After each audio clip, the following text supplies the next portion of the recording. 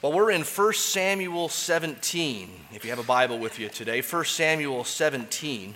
If you don't have a Bible with you, halfway down the aisles here, there are some black Bibles. Even now, you can feel free to get up and grab one of those and turn to 1 Samuel 17. It's the story of David and Goliath, perhaps the most well-known Bible story except for the birth of Jesus.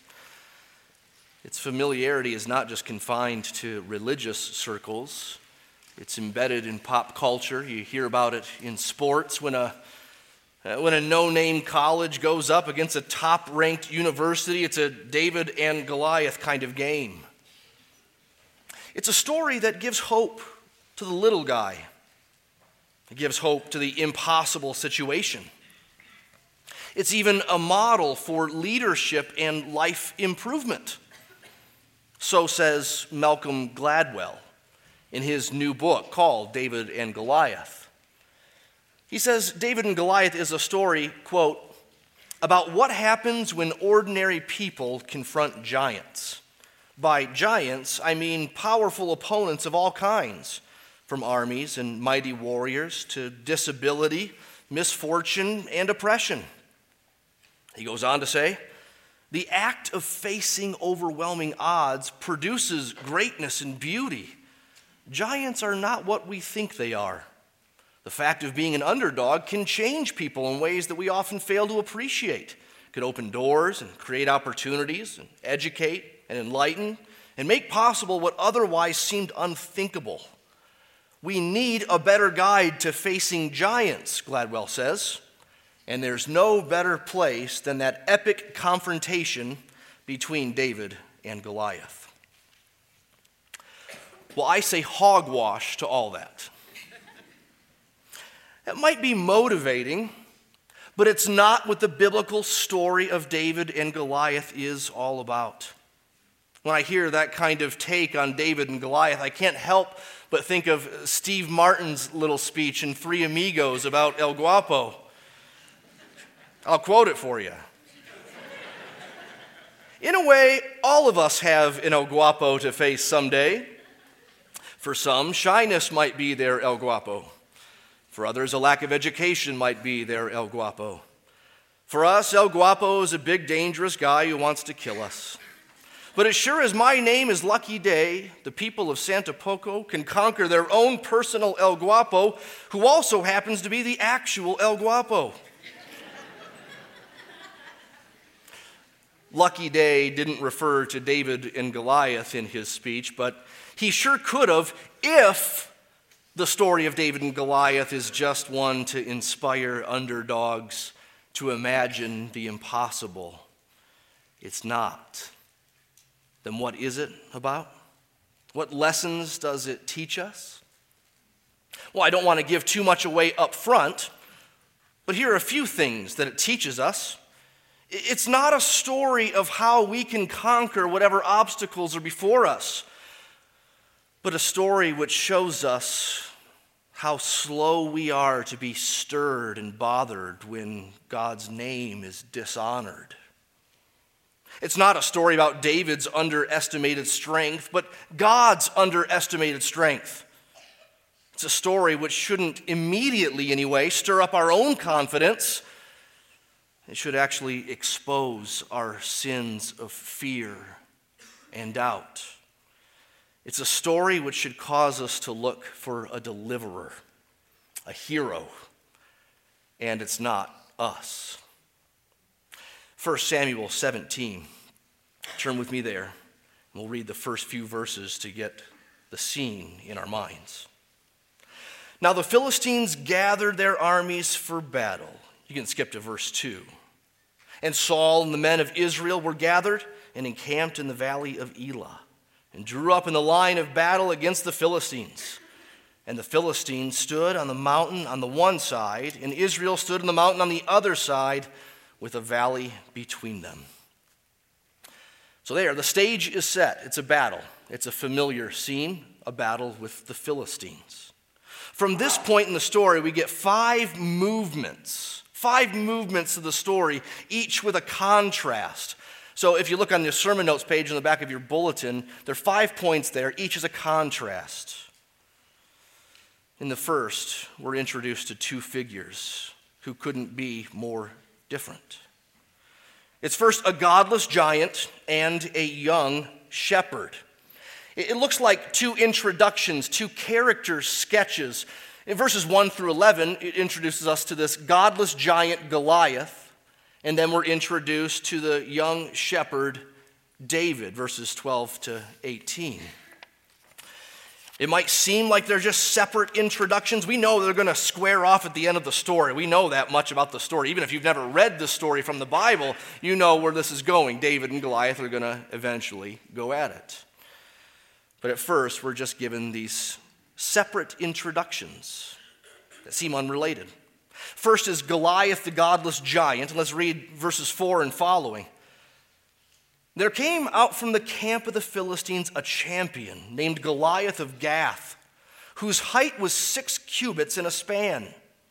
He had a helmet of bronze on his head, and he was armed with a coat of mail. And the weight of the coat was 5,000 shekels of bronze. He had a bronze armor on his legs, and a javelin of bronze slung between his shoulders. The shaft of his spear was like a weaver's beam, and his spear's head weighed 600 shekels of iron, and his shield bearer went before him.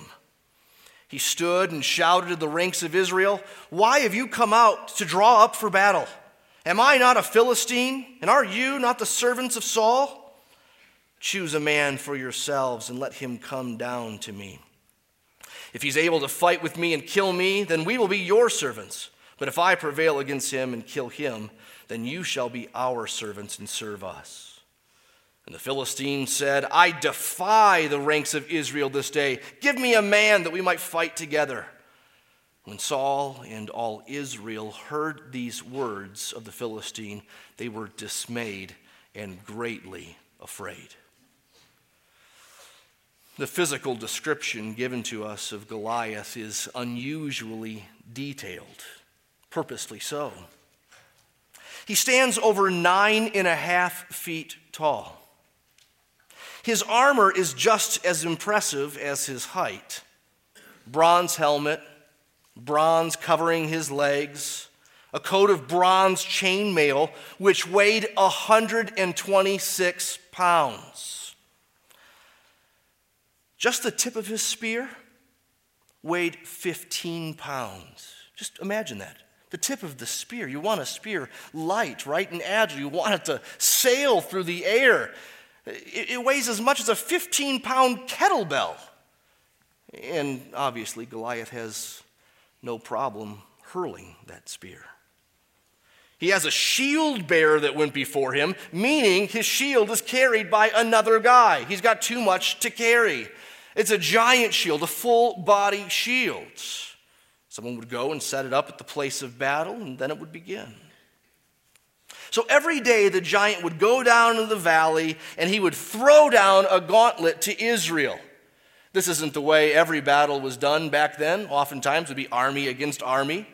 But every now and then there'd be some sort of challenge like this. Our best man against your best man. And of course, you got a guy like Goliath. That's a good challenge to throw down. Every day, the challenge was thrown down. Every day, the response was the same. When Saul and all Israel heard these words, they were dismayed and greatly afraid. So there's Goliath, godless giant. Then we're reintroduced to David, the young shepherd boy. I say reintroduced because, remember, we saw him last week. And I need to mention something again about what we said last week regarding the chronology of 1 Samuel. In chapter 16, we saw that shepherd boy David anointed to be the next and future king of Israel. But we also saw a scene at the end of the chapter, a fast-forward moment when David was an adult, and he's in the household of Saul. He's Saul's chief musician. He's Saul's armor bearer. He's now a warrior, a mighty warrior. And the chapter ends. But now in chapter 17, we're going to get reintroduced to David as a shepherd boy now. It's gone back in time. That's not a mistake.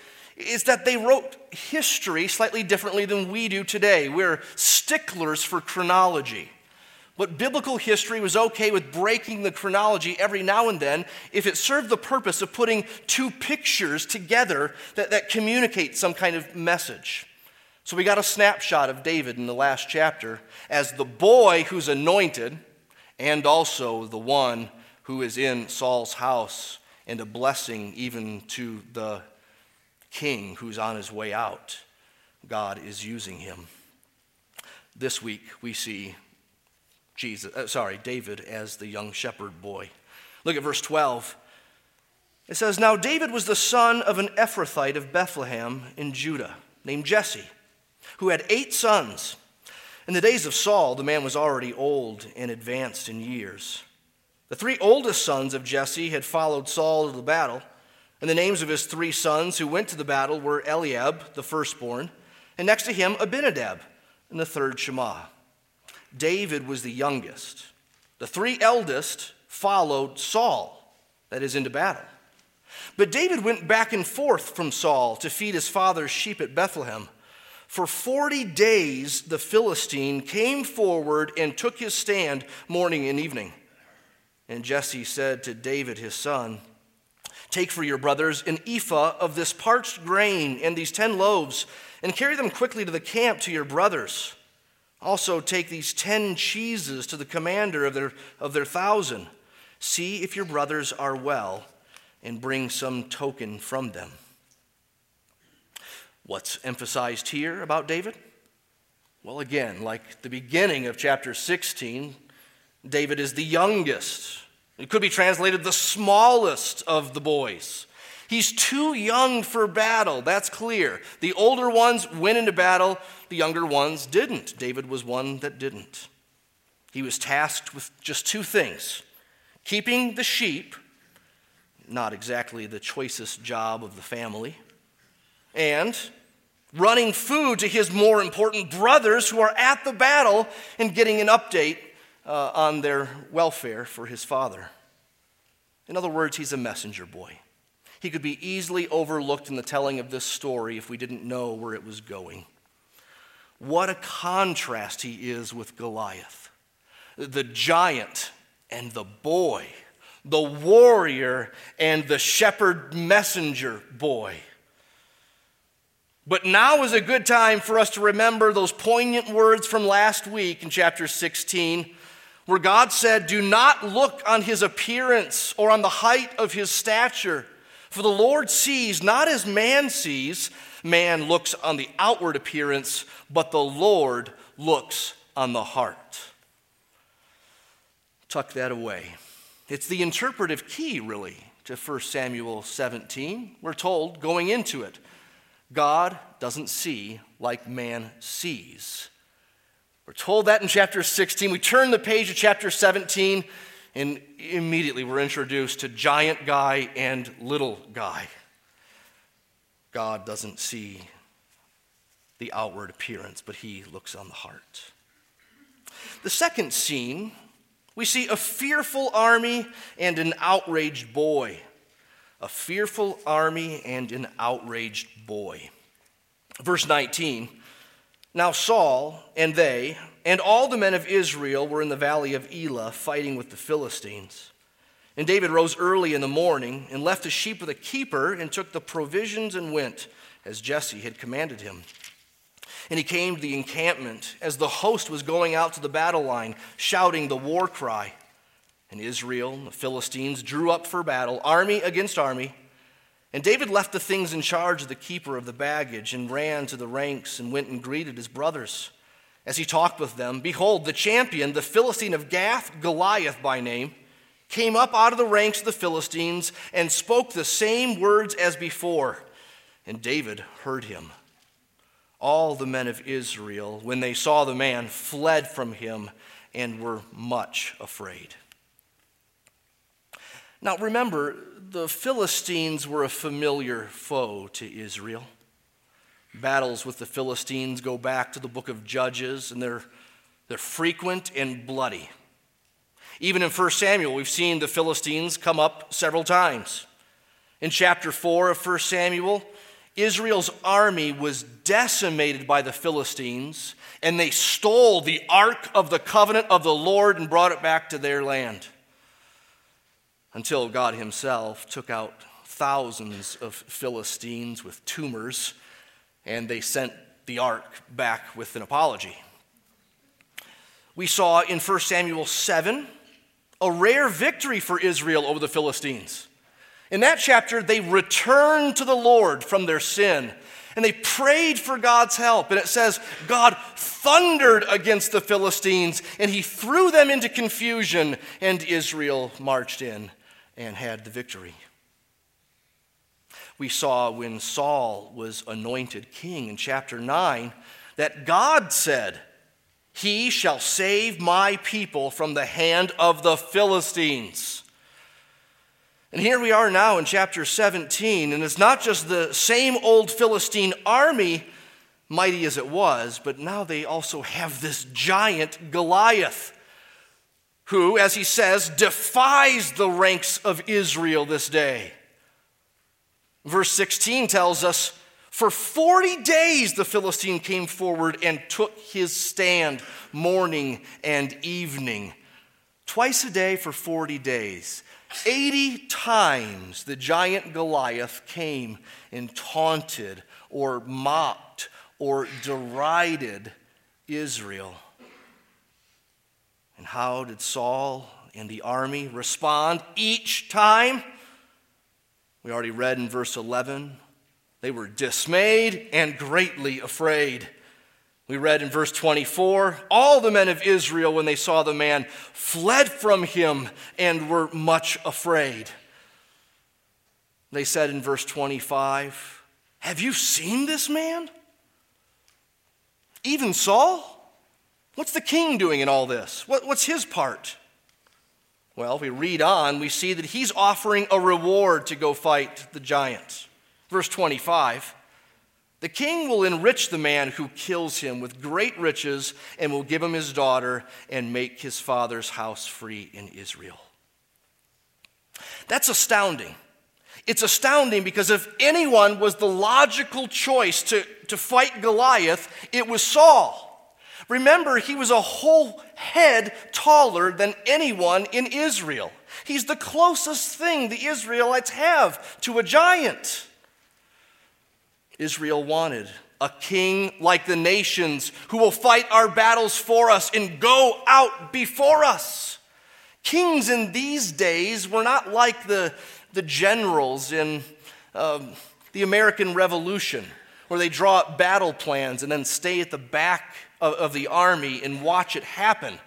Kings in Saul's day were warriors. At least they were supposed to be. And so Saul was supposed to be chief among them. God said he will save my people from the hand of the Philistines. Do you remember in chapter 11 when Saul defeats the Ammonites because the Spirit of the Lord came upon him in power? Do you remember how he rallied the troops in that chapter? He cut up a bunch of cows and put pieces on everyone's front lawn and said, if you don't join me in this battle, you're going to be like these dead cows. He was courageous and bold and strong. He was victorious. And now in chapter 17, a challenge is thrown down. Saul is whistling Dixie and bribing anyone else to go fight Goliath. Don't forget, off to the side in this story is David. Notice those pregnant words in verse 23. It's an obvious foreshadow. And David heard him. Goliath throws down the gauntlet, and David heard him. If David were this large and fearsome character, those would be ominous words. And David heard him. But there's irony there, right? It sounds like David's a bad dude, but we already know. No. He's the shepherd boy. He's got 10 cheeses, right? No one with 10 cheeses is scary or threatening. That's a good guy. Invite him to the Super Bowl. But it's purposefully ironic. And David heard him. In fact, he's outraged. In verse 26, he makes this public statement, no doubt loudly. Who is this uncircumcised Philistine that he should defy the armies of the living God? All their gods are dead gods. They are no gods. We have the living God. He's defying the armies of the living God. Who is this? Who is this uncircumcised Gentile outside the covenant, not under God's blessing, but under his judgment? Who is he? It's as if David sees nothing about Goliath's size. He only hears that Goliath defies the living God. How does this go over with the soldiers around David? Well, it would seem like he's basically ignored by the soldiers, except for David's older brother, Eliab. Look at verse 28. Now Eliab, his eldest brother, heard when he spoke to the men. And Eliab's anger was kindled against David, and he said, "Why have you come down? And with whom have you left those few sheep in the wilderness?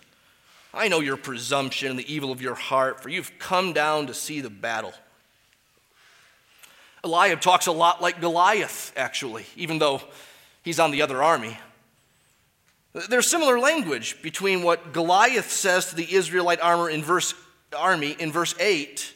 He says, "Why have you come out to draw up for battle?" And what Eliab says to David in verse 28, "Why have you come down?" It's too similar to think that the author doesn't want us to connect those dots. Just like Goliath mocked Israel, so Eliab mocks David. He mocks God's anointed. He knows better than this, right? He should know better than this. He was there in the last chapter in the same room when David was anointed, the future king. But he still sees David as a kid brother to pick on, views David just as a snooping meddler and no more. You can just tell that there's history between these two. The oldest and the youngest. How does David respond? Verse 29. "What have I done now? Was it not but a word?" In other words, can't I even say a word? Can I ever speak? And if it sounds kind of whiny, what have I done now? Know that in verse 30, David is undeterred. He turned away from him, the older brother. He turned toward another, and he spoke in the same way, and the people answered him again as before. He won't shut up. Thirdly, the third scene, we see a weak king and a confident servant. A weak king and a confident servant. We've already read that Saul was afraid, that Saul did nothing, that he bribed others to go fight Goliath, and now the lens zooms in on Saul and his interaction with David. Look at verse 31. When the words that David spoke were heard, they repeated them before Saul, and he sent for him. And David said to Saul, "Let no man's heart fail because of him. Your servant will go and fight with the Philistine." And Saul said to David, "You're not able to go against this Philistine to fight with him, for you're but a youth, and he's been a man of war from his youth." But David said to Saul, "Your servant used to keep sheep for his father, and when there came a lion or a bear and took a lamb from the flock, I went after him and struck him and delivered it out of the mouth. And if he rose against me, I caught him by his beard and struck him and killed him. Your servant has struck down both lions and bears, and this uncircumcised Philistine shall be like one of them, for he has defied the armies of the living God." And David said, "The Lord who delivered me from the paw of the lion and from the paw of the bear will deliver me from the hand of the Philistine." And Saul said to David, "Go, and the Lord be with you." Imagine that scene giant Saul and little David. Saul afraid of the much larger giant Goliath, and little David approaches him and says, "Don't be afraid. Don't be afraid. Let no man's heart fear him." Why? "Your servant will go and fight the Philistine. I'll get him. I'll do it." David explains that he's not quite as green as he might look. Keeping sheep for the father, he's come across lion and bear, and he's had to fight them off and kill them, sometimes up close. He makes clear here it's not his own skill.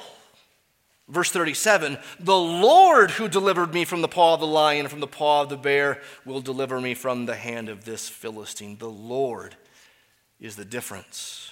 The Lord is the one who protects and the one who guards and the one who gives life and takes it.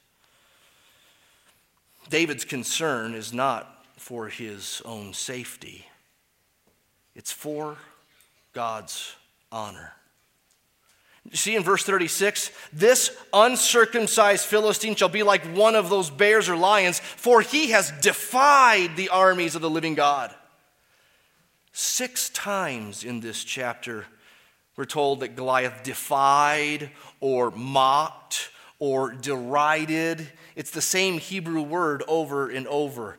He's taunting, and he's not just taunting an army. It's not just talk. He's deriding their God.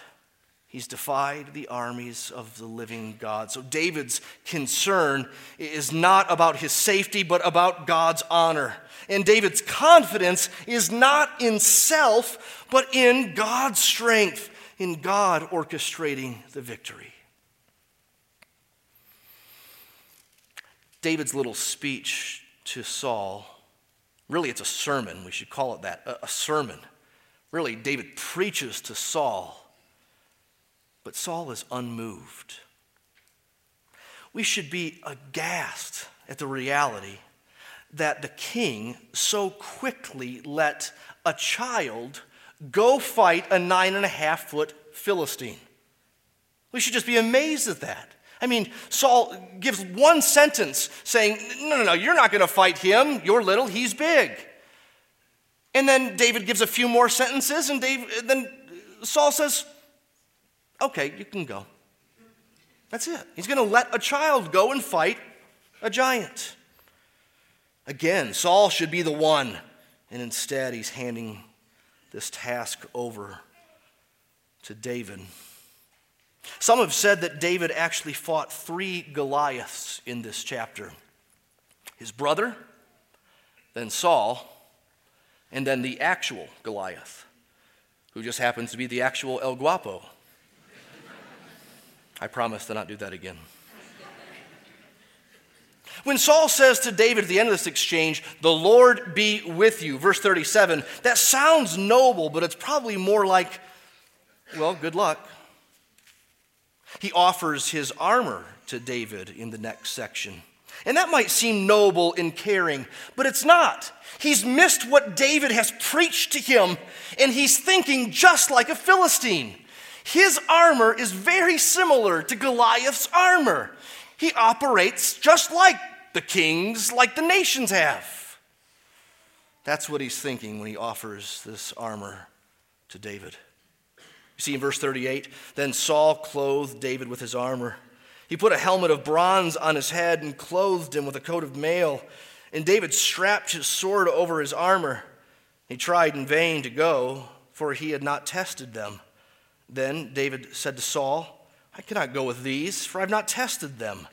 So David put them off. Then he took his staff in his hand and chose 5 smooth stones from the brook and put them in his shepherd's pouch. His sling was in his hand, and he approached the Philistine." The passage doesn't say that Saul's armor was too big for David.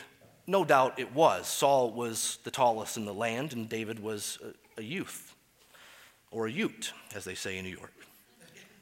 But what David says here is, I've not tested them. I'm not used to these. I don't use this. This isn't me. This isn't what I should do. Instead, he took his staff, a shepherd's staff, and 5 smooth stones for his slingshot, and a shepherd's pouch. These are all shepherd's tools. He's going into battle against the greatest soldier we could ever imagine, probably. The champion. A guy who's just known as the champion. He's going in with a slingshot, a shepherd's staff, and a pouch. He walked down the hill toward the giant Philistine. Now we see a fourth scene. A big man and a bigger God. A big man and a bigger God. This fourth contrast could be from one angle about the giant and the boy, or the warrior and the shepherd. And that's true, that's there. But more profoundly, it's a contrast between Goliath and the living God. That's clear from the exchange that takes place between David and Goliath before their actual battle. Look at verse 41. And the Philistine moved forward and came near to David with his shield bearer in front of him. And when the Philistine looked and saw David, he disdained him, for he was but a youth, ruddy and handsome in appearance. And the Philistine said to David, "Am I a dog that you come to me with sticks, with a shepherd's stick? You're going to shoo me away with that?" And the Philistine cursed David by his gods. The Philistine said to David, "Come to me, and I will give your flesh to the birds of the air and to the beasts of the field." And David said to the Philistine, "You come to me with a sword and with a spear and with a javelin, but I come to you in the name of the Lord of hosts, the God of the armies of Israel, whom you have defied. This day the Lord will deliver you into my hand, and I will strike you down and cut off your head. And I will give the dead bodies of the host of the Philistines this day to the birds of the air and to the wild beasts of the earth, that all the earth may know that there is a God in Israel, and that all this assembly behind me may know that the Lord saves not with sword and spear, for the battle is the Lord's, and he will give me into your hand." Goliath cursed David by his gods, it says. We were introduced to one of those gods back in 1 Samuel 5. Remember, the Ark of the Covenant was brought into the temple of Dagon, one of their idols. And Dagon kept tumbling over each night. Eventually his head broken off, his arms broken off. They had to prop him up each time, glue his arms back on, put his head back on like Humpty Dumpty, and close the door to the temple because it was so embarrassing. The God of Israel made Dagon fall down before him. He cursed David by his pathetic gods. He also compared his size and his strength with David's, and we could say rightly so, he laughed. He compared his armor and his weaponry to David's, his little stick. He doesn't maybe even see the sling. He scoffs. Goliath is absolutely sure of his victory. And why wouldn't he be? If you were there watching, you'd think exactly the same thing. Uh-oh, this is going to get ugly. But David compared Goliath's sword and his spear not with David's staff or his sling. He compared Goliath's sword and spear to the Lord of hosts, the God of the armies of heaven, and the God of the armies of Israel, verse 45. It's funny to compare David to Goliath. Oh, it's downright comical to compare Goliath to God. And God is the one who will fight. This day the Lord will deliver you into my hand. He will do it. And why will he do it? We get a two-pronged reason in verse 46 and then verse 47. David says, He'll do this that all the earth may know that there's a God in Israel. That you Philistines would know there is a God in Israel, the true and living God. And the second prong in verse 47, and that all this assembly, this army, this king, my brother, that they would know the Lord saves not with sword and spear, for the battle is the Lord's. That you may know. There's a key in this chapter, that you may know. That's the problem that's getting addressed. That's the reason God is doing all this. That's the reason for the story, that you may know. Israel's biggest problem was not Goliath, nor the Philistines. Their biggest problem was their own heart and their forgetfulness. They had forgotten that there's a God in Israel. They had forgotten that the Lord saves not with sword or spear or Saul's armor. The battle is the Lord's. And now we finally come to that battle. And notice how quick it is. Notice how little space it actually receives in the passage. Verse 48. When the Philistine arose and came and drew near to meet David, David ran quickly toward the battle line to meet the Philistine. And David put his hand in his bag and took out a stone and slung it and struck the Philistine on his forehead. The stone sank into his forehead, and he fell on his face to the ground. So David prevailed over the Philistine with a sling, with a stone, and struck the Philistine and killed him. There was no sword in the hand of David. Then David ran and stood over the Philistine and took his sword and drew it out of its sheath and killed him and cut off his head with it.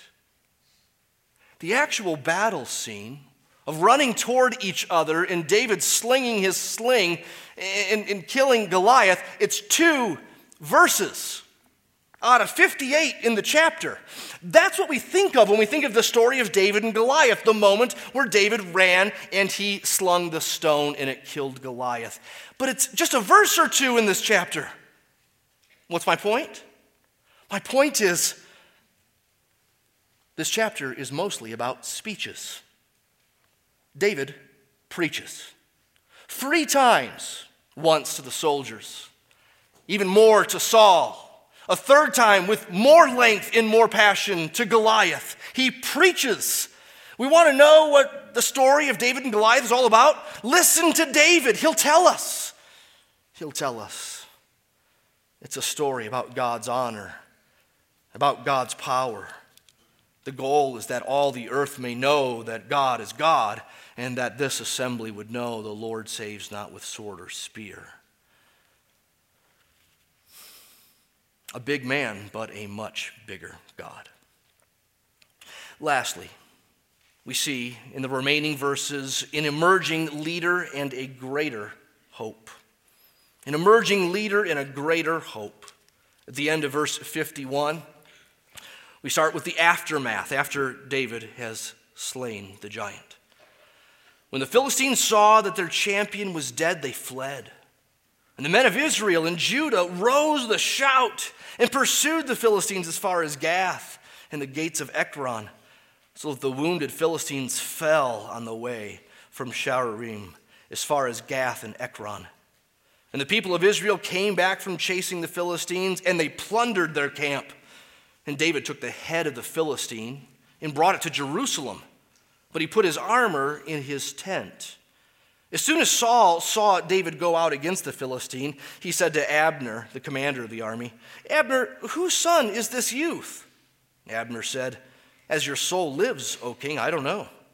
And the king said, "Inquire whose son the boy is." And as soon as David returned from the striking down of the Philistine, Abner took him and brought him before Saul with the head of the Philistines in his hand. And Saul said to him, "Whose son are you, young man?" And David answered, "I am the son of your servant Jesse, the Bethlehemite." Who is this one? Who is this one who changed everything? Who is this one who freed his own army from fear and bondage and set them free in victory? Well, he's God's man. That's apparent. The writing is on the wall. In fact, it's almost literally on the wall. You might not have noticed in verse 53, the mention of Jerusalem. You might not have noticed that that's unusual or odd. You see, Jerusalem isn't gained by the Israelites and established as a capital until 2 Samuel 5. But in breaking the chronology here once again, the writer puts it in. David took this stuff and put it in Jerusalem. It's a fast-forward moment. It's an arrow pointing us in the direction of where this thing's going. David's going to be king. He's going to be in Jerusalem. He's going to have his son build a temple for the Lord. God's blessings are upon him. This thing is moving. The writing is on the wall. The writing has been on the wall for quite some time. Listen to what Hannah foretold at the beginning of this book, 1 Samuel. Remember Hannah's prayer? She said in 1 Samuel 2, to the ungodly, to the wicked, talk no more so very proudly. Let not arrogance come from your mouth, Goliath. For the Lord is a God of knowledge, and by him actions are weighed. The bows of the mighty are broken, but the feeble bind on strength. The Lord kills and brings to life. He brings down to Sheol, and he raises up. The Lord makes the poor and makes rich. He brings low and he exalts. He raises up the poor from the dust. He lifts the needy from the ash heap to make them sit with princes and inherit a seat of honor. He will guard the feet of his faithful ones, like David. But the wicked shall be cut off in darkness, for not by might shall a man prevail. The adversaries of the Lord shall be broken to pieces. Against them he will thunder in heaven. The Lord will judge the ends of the earth. He will give strength to his king and exalt the horn of his anointed. That's what we're seeing in 1 Samuel 17. David will later write a psalm, Psalm 2. And surely the events of 1 Samuel 17 and other places are in his mind as he pens these words. Why do the nations rage and the peoples plot in vain? The kings of the earth and their giants set themselves. They take their stand, just like it said of Goliath. The rulers take counsel together against the Lord and against his anointed. But he who sits in the heavens laughs. The Lord holds them in derision. Then he will speak to them in his wrath and terrify them in his fury, saying, as for me, I have set my king on Zion, my holy hill. He will say to his anointed, you shall break them with a rod of iron and dash them in pieces like a potter's vessel. Now, therefore, O kings, be wise, be warned, rulers of the earth. Serve the Lord with fear. Rejoice with trembling. Kiss the Son, lest he be angry, and you perish in the way, for his wrath is quickly kindled. Blessed are all who take refuge in him. That's what's happening in 1 Samuel 17. It's beginning to happen anyway. Something cosmic. God is breaking in. It's not a story of a simple shepherd boy who had good self-esteem or even a good shot. The Lord is doing this. The Lord is bringing judgment and salvation. The Lord is doing it. The message of 1 Samuel 17 is not that we can conquer any hurdle, no matter how tall. It's not that we need more courage. It's that we need a rescuer. We need a rescuer. We need someone who will fight for us. We always read a story or watch a movie identifying ourselves with one of the characters more than the others. You watch usually a movie or read a book through one of the characters' glasses. You're probably tempted to read this story standing in David's shoes. You probably think, I'm not a very good David. Sometimes I look a little bit like David. I know I should be more like David. But you tend to view this, as I do, at least at first, through the eyes of David. Do you know who I am in the story? Do you know who you are in the story? Not David. The fearful and frozen army. We're the soldiers. We're those who are gripped with doubt and fear, full of unbelief. We're a fearful people. It consumes us. We know it, right? Oftentimes, we're not even fearful of the right thing. We're afraid about the job. We're afraid about the future. We're afraid about retirement. We're afraid about the government. We're afraid of traffic. We should fear the Lord, and we should recognize our sin. You see, just like the Israelites, our greatest threat is not Goliath or the Philistines. Our greatest threat is our own heart. Again, full of doubt, full of fear, full of unbelief, looking at things only as man sees them. We need a rescuer. And we need a rescuer who's actually better than David. We need a better hope than how this chapter ends. If the real problem is in our own hearts and not the Goliaths of the world, then we need more than a slingshot. We need a hero who can conquer our sin, who can conquer our stubborn wills. We need David's greater son, Jesus. He was like David. And so we can't help but think of Jesus when we read 1 Samuel 17. And yet, he's so much more than David. So we can't help but think past 1 Samuel 17 when we read it. There's more to the story. They're similar, though. Jesus, too, like David, was overlooked, rejected by his own. He didn't look like a savior, a rescuer. Neither did Jesus. But like David, Jesus was zealous for God's name and honor. That's what drove him. Like David, he went into battle willingly and boldly. We're told in the Gospels that Jesus set his face to Jerusalem at some point, knowing he was going to the cross. Like David, he faced blasphemous and bloodthirsty opposition. Like David, he conquered the enemy not in human strength, but in apparent weakness. And just as David's victory over Goliath set the people free and shouting in joy, so too Jesus has won the victory and set his people free. Not free from the fear of Philistines, not free from low self-esteem so much, but free from nothing less than death and the devil and the curse and our sin and God's holy judgment. He has set us free, and so we don't need to fear. He came and he conquered the one who has the power over death, so that we can be free from the fear of death. Jesus said, "Fear not, little flock, it's your Father's good pleasure to give you the kingdom." Fear not.